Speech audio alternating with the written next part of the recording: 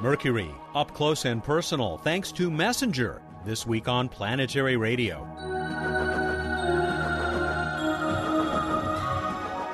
Hi everyone, welcome to Public Radio's travel show that takes you to the final frontier. I'm Matt Kaplan. Messenger mission leader Sean Solomon is back. We last talked to him just before his spacecraft reached our solar system's innermost planet. Now he'll share some of what we have already learned from that first thrilling flyby of Mercury in more than 30 years. But that's not all. We're just around the corner from another Bill Nye commentary, this time on the current mission of Space Shuttle Atlantis, delivering a package from Europe to the International Space Station. And Bruce Betts will prepare us for a total lunar eclipse that is just days away. He's on top of a lot more going on in the night sky this week, and he'll help me give away another Planetary Radio t-shirt in our weekly Space Trivia Contest. Emily Lakdawala is off this week. She'll be back with a brand new Q&A segment next time. Speaking of Atlantis... T-minus 10, 9, 8, go for main engine start. 7, 6, main engine ignition. 4, 3, 2, 1, 0, and liftoff of Space Shuttle Atlantis as Columbus sets sail on a voyage of science to the space station. The shuttle made it off the pad on Thursday, February 7th. As we put this week's show to bed, Atlantis had docked at the International Space Station, and astronauts were preparing for a delayed first spacewalk. That delay is something of a mystery. NASA spokespeople admit that a crew member has had some sort of non-life-threatening medical problem, but so far they won't say which crew member or what the problem is. There's been a change of personnel for that spacewalk, which will install the European Space Agency's Columbus lab. Bill Nye will tell you more in a minute. The Bush administration came out with its budget request for NASA last week. It calls for an increase of almost 2%, with about a quarter of the $17.5 billion going to science missions.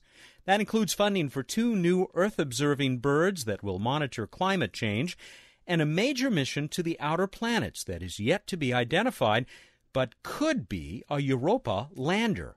Sadly, Mars exploration doesn't do as well. The details are at planetary.org. I'll be right back with Sean Solomon. Here's Bill. Hey, Bill Nye, the planetary guy here, Vice President of the Planetary Society. This week, I'd like to discuss briefly a new thing in low Earth orbit. Space Shuttle Atlantis departed on STS, Space Transport System Flight number 122, carrying with it what is considered the first European spacecraft. That's right, the European Space Agency's Columbus Laboratory is considered a manned spacecraft, humaned spacecraft. It has a couple of European astronauts on board. It has its own life support system. It attaches to the International Space Station by means of Node 2, which has a much more romantic name, Harmony. And it's orbiting the Earth, and the European Space Agency has a couple of astronauts up there, and they're going to do some traditional low Earth orbit experiments. And you say, well, this is no big deal. Well, listen, my friends, this is international cooperation. I remember when I was at the Johnson Space Flight Center back in 1996, walking around, and these modules were gleams in engineers' eyes. They had mock-ups and stuff. Well, it's a remarkable thing because we are maintaining a presence in space, not just with the National Aeronautics and Space Administration, NASA, but with the European Space Agency. This is truly international cooperation as we make sure we know how to live and work in space so that we can, dare I say it, go one day to Mars and look for signs of water and life, to continue our exploration of the solar system so that we can understand our world that much better. Thanks for listening to Planetary Radio. I'll talk to you next time. Bill Nye, the Planetary Guy.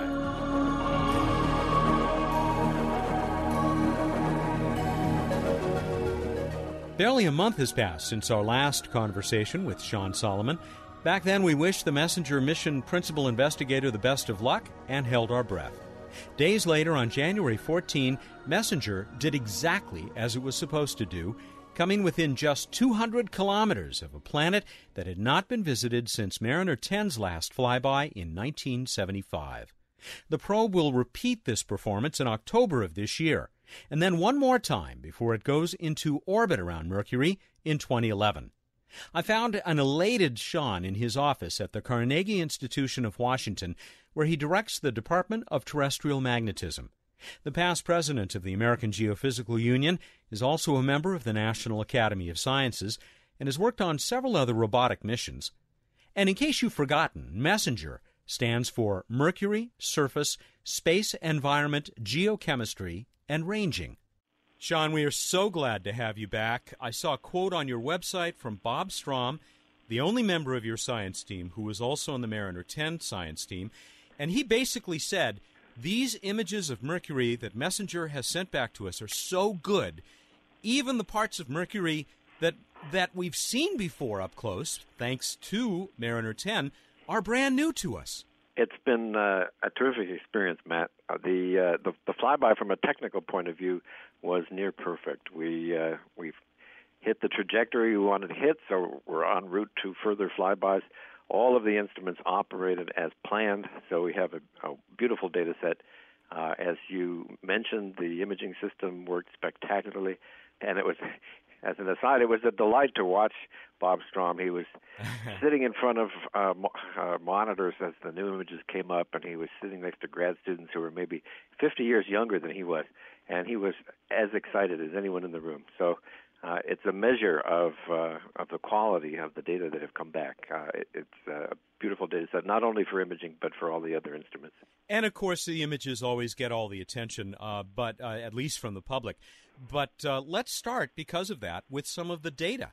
I also saw, and we'll put a link up to this, there is a truly beautiful animation that someone did of your spacecraft flying through Mercury's magnetosphere, and as it goes through this field, there is a graph that is synchronized to the animation and shows the variation in that field, and it really makes for pretty interesting viewing. It's a terrific animation. It was done by some colleagues at the University of Michigan who provided one of the sensors on one of our spectrometers, the Fast Imaging Plasma Spectrometer built at the University of Michigan, measured for the first time plasma ions, both electrons and protons and heavier ions near Mercury, and showed us that the magnetosphere of Mercury is full of plasma ions, and that the data are going to tell us a lot about the interaction of the solar wind and the plasma that streams out from the sun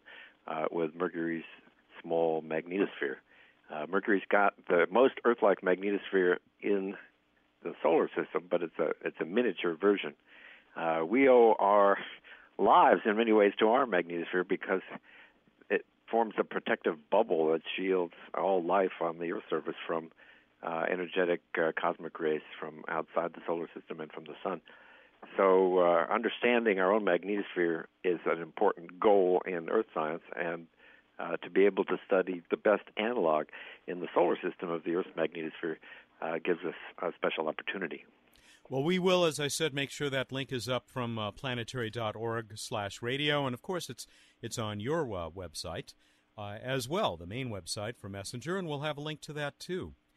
How about Mercury's tail, which I guess you also got a much better look at than has been done previously?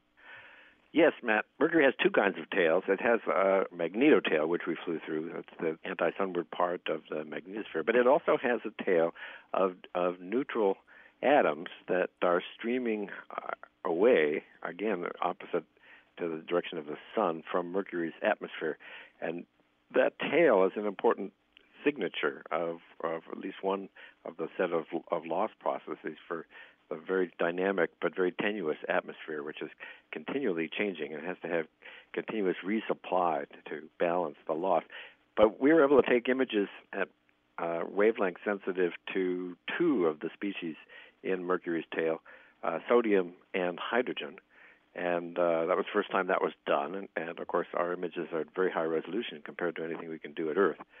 The fact that we were able to combine the two will give us some leverage at understanding the mechanisms for energizing atoms in Mercury's atmosphere or atoms at Mercury's surface, and what it is that makes that tail continue to be present and continue to change.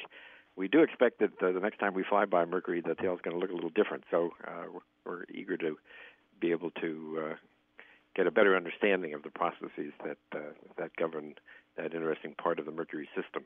Why would you expect the tail to be different for the next flyby, which is coming up in October? We expect that the activity of the sun is a very important regulator on Mercury's magnetosphere and atmosphere. We expect that the magnetosphere and atmosphere are strongly coupled. For one thing, the magnetosphere and the interplanetary magnetic field and plasma interact very, very strongly. And one of the leading ideas for generating species in Mercury's atmosphere is that from time to time the solar wind ions can impact directly onto Mercury's surface and sputter atoms off the surface that then are added to the atmosphere. These atoms can be so energetic that they quickly find their way to the night side and in some cases into the tail. We are just beginning a new solar cycle. When we visited Mercury January 14th, the sun was extraordinarily quiet. But throughout the rest of the MESSENGER mission, the sun is going to become more and more active. So there's a good chance that even at the next flyby, we're going to see a more active sun than in January.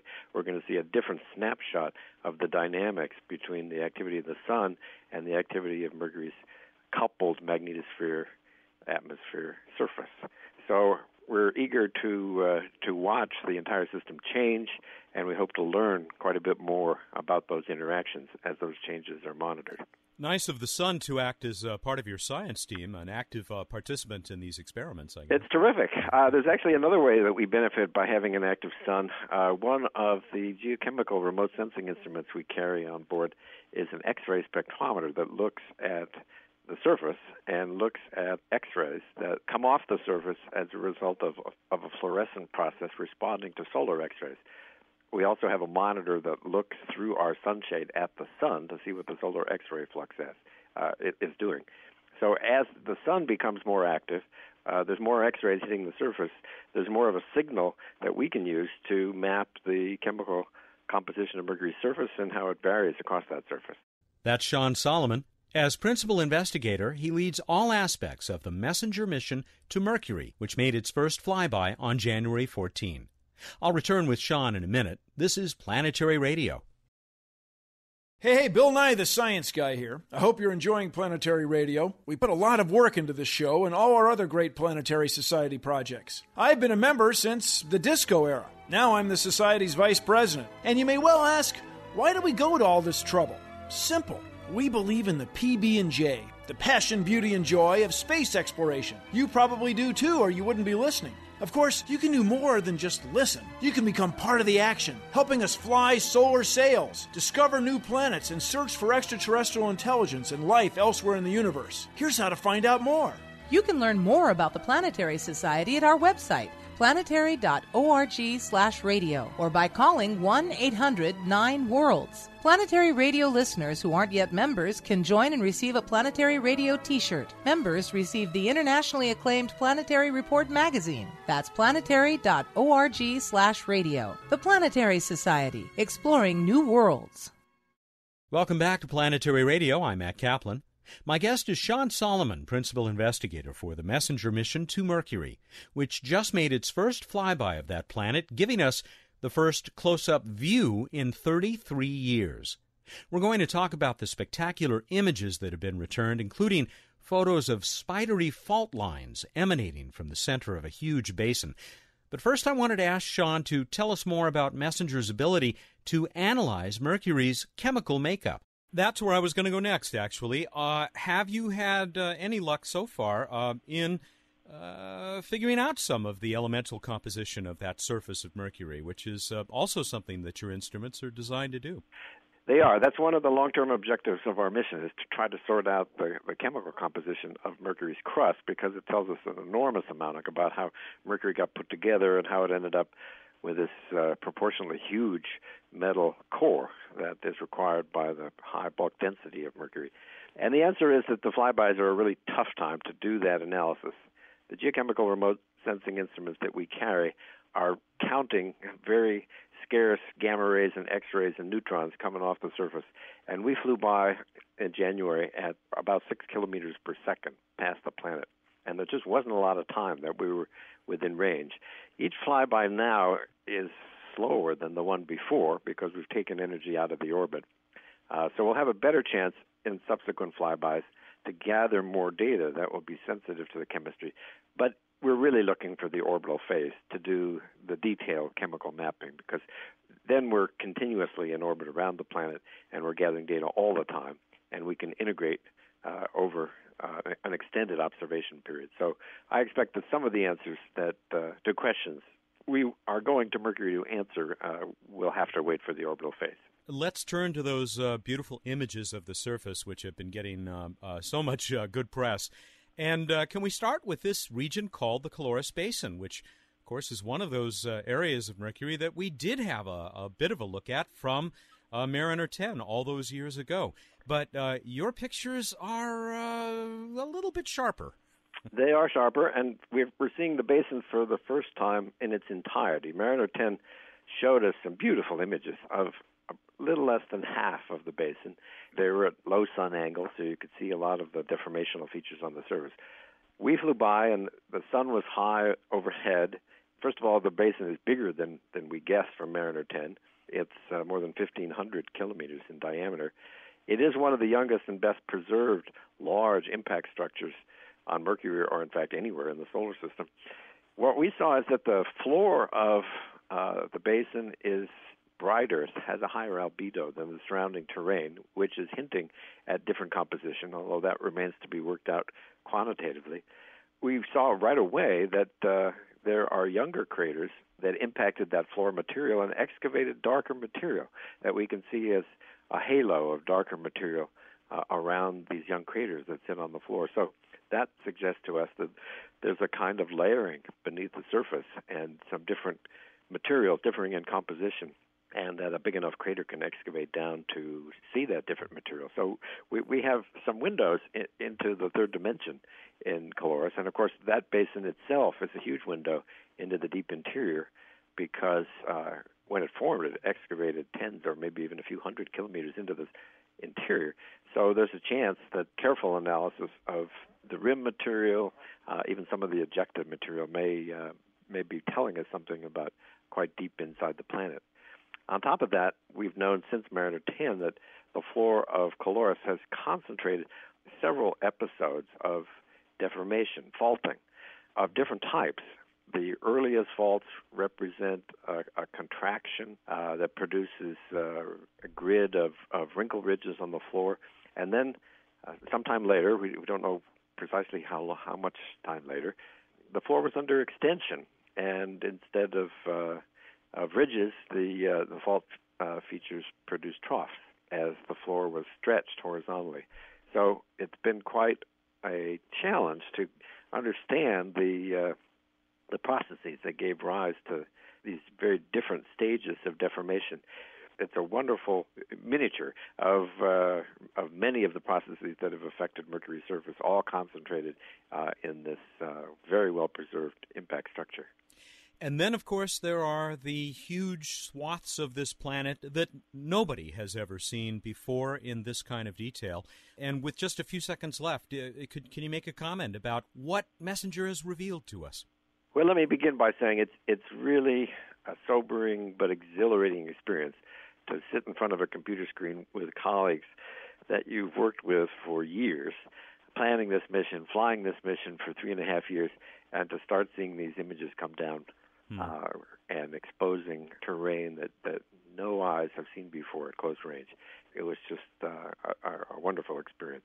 That said, we're just at the beginning of sorting out what it is we're seeing. We're seeing variations in composition. We're seeing a very interesting history of emplacement processes, possibly volcanic, of deformational processes on the surface, billions of years of impact history that have given us insight into the bombardment of the inner solar system, as well as to the sequence of events that happened on Mercury. It's a treasure trove of geological information that will keep us busy for a long time sorting out how this planet works. But we've finally got a nearly global data set. We'll finish that in October in terms of the first images. that will allow us to work out in considerable detail how Mercury evolved as a planet and how it compares with its sister planets in the inner solar system. So you'll finish dealing with these images pretty much just in time for that next encounter that'll bring you within 200 kilometers of the planet. I wish it were that simple. We just had a kickoff meeting this week of planning for that flyby, so we're having to multiplex here, and we're doing the science analysis in parallel with all of the planning that has to go into one of these flybys.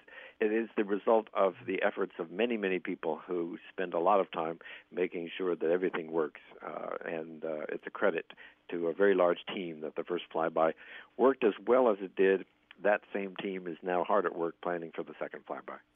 And planning, I'm sure, to issue a plethora of papers that will be peppering planetary science conferences, probably for years to come, I would bet. Congratulations, Sean, on an extremely successful first encounter with Mercury. Matt, thank you very much for your kind words, which I will be delighted to pass on to the team. And thank you for your interest in the mission. And I imagine we'll have an opportunity to talk come October. Please, I look forward to it.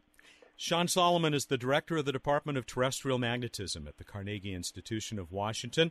He's been involved in the Magellan and Mars Global Surveyor and many other missions. He's a member of the National Academy of Sciences, past president of the American Geophysical Union, but we're talking to him today, and we talked to him a few weeks ago because he is the principal investigator with overall responsibility for all aspects of the Messenger mission.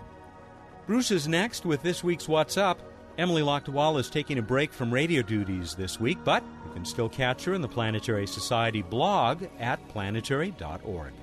Check it out for great coverage of Messenger and everything else going on in our solar system. She has an extended Messenger flyby article on the site as well.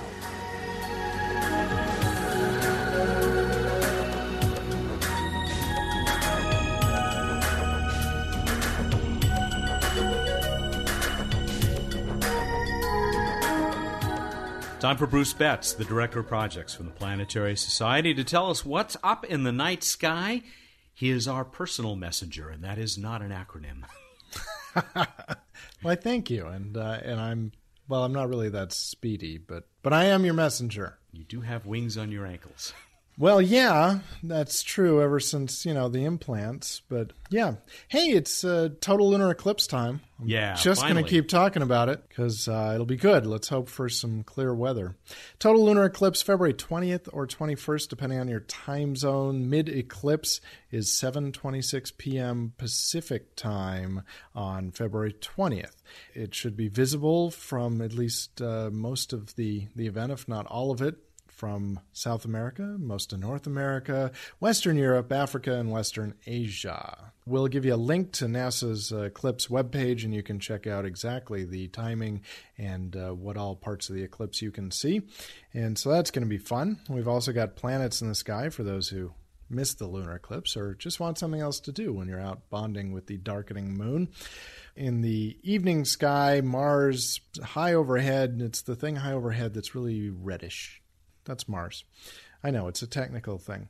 And we've got Saturn also up, rising in the east in the early evening. And then the pre-dawn, still quite spectacular with Venus and Jupiter, the two brightest planets, hanging out low in the east just before dawn. Jupiter is the upper right of Venus. Venus is the brighter of the objects.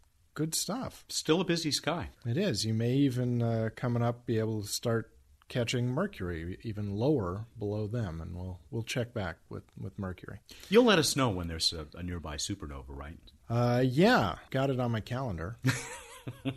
We'll get to that. Speaking of calendar, this week in space history, 1564. I know you celebrate this every year, don't you? Which one is this? This is Galileo's born. Oh, okay. I was going to say that. I knew that, but I know you did. I was afraid it might be a supernova. So yeah, well, sure. Now I wish I'd right? pulled out some supernovas. Yes, there was a lovely supernova in 1054. In 1990, a little more recently, Voyager 1 took the solar system portrait that yielded the famous pale blue dot picture, but also imaged many of the other planets from high above the solar system plane. And in 2001, the Near spacecraft, the Shoemaker Near spacecraft, pulled off a weird feat and was an orbiter that landed successfully, landed on the asteroid Eros. Kind of bumped, right? Yeah, but successfully it was still transmitting data. Yeah. And most important thing, by the way, was not the imaging of seeing, the soil up close, but actually instruments like magnetometers and neutron spectrometers, things that really, the closer you get, the better and happier it is. On to Random Space Fact! So in addition to recording the 1054 supernova that created the Crab Nebula, 1,000 years earlier Chinese astronomers in 28 BC, first record of observations of sunspots. Is that right? How did they do that? So. Did they give their eyes to this discovery? I mean, that's science. That's great. Science! I don't know. Some kind of camera obscura doohickey thing that they you can fairly easily project images of the sun, so I'm guessing they did that type of thing, like with a pinhole. But, things were kind of nasty back then all around the world, so I don't know. It was either pinholes or pinheads, man. There you go! On to trivia. We asked you, in what year did Explorer 1, that was the United States' first satellite, launched in 1958, what year did it re-enter Earth's atmosphere? How'd we do, Matt? Huge response. I was actually surprised by this. But an enormous number of responses, right up there with the 5th anniversary shows. I'm just going to tell you who won. It was Ron Thomerson. Ron Thomerson, another first-time winner, as far as I could tell. Now, this is weird, because I wrote to him, because he is from Trabuco Canyon, California. And when I saw that, I wrote to him, I said, hey, Ron, my family used to camp there when I was a kid. And he said, yeah, that stuff's all parking lots now. So, wouldn't you know, random.org comes up with his name. Now, freaky, but that's random for you. Wow, it's almost like you're connected. Isn't it? The great fate of the universe. Got a T-shirt for Ron Thomerson he can wear proudly when he's out there in the canyon. We also did hear from Torsten Zimmer. A lot of people actually also told us that the batteries lasted till 1958, but yes, it was up there till 1970. Torsten pointed out that when it came down on the Pacific Ocean in 1970, it accidentally killed a clownfish named Nemo and his friend Dory, a blue tang. That is so not true. Kids, that's not true. Yeah, really. Sorry, parents. All right. On to another trivia question that who knows what disturbing answers we'll receive on this one. What famous book had Mars having 2 moons long before they were discovered? So in the book, talked about Mars, talked about its 2 moons, and this was long before we discovered Mars has 2 moons. Freaky. What is that famous book? Go to planetary.org/radio, find out how to enter. You got till the 18th of this month, 18th of February, at 2 p.m. Pacific time to get us that answer. And win a fabulous Planetary Radio t-shirt. Thank you. You're welcome. Just thought I'd throw that in. Are we done? We're done. Good night. All right, everybody, look up the night sky. Think about how they make velvet. Thank you, and good night. Where do you come up with this stuff? How in the world do they make velvet? Okay, well, while you're looking up other stuff in the Wikipedia, like next week's answer, you can look up how they made velvet and be sure and include that in your entry. He's Bruce Betts, the director of projects. One smooth dude. He joins us every week here for What's Up. More from the velvety black of space next time. Planetary Radio is produced by the Planetary Society in Pasadena, California. Have a great week.